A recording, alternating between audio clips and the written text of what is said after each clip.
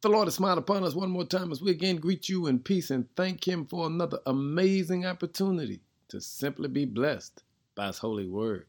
Our word for the day is, when you do your best.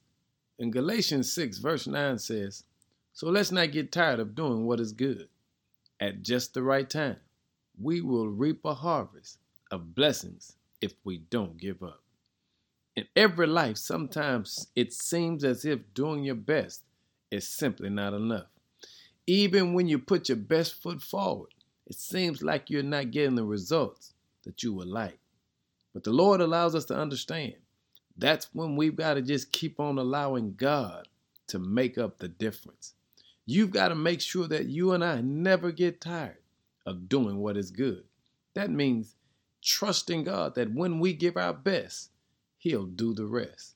Someone right now, you're going through it, trying to figure out why your best is not enough. It is because this thing only happens in the will and timing of the Lord. So the text says, let's not get tired of doing what is good. At just the right time, we will reap a harvest of blessings if we don't give up. I want to encourage somebody today. Don't give up. Keep doing your best.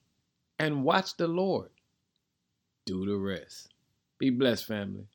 In Jesus' name, amen.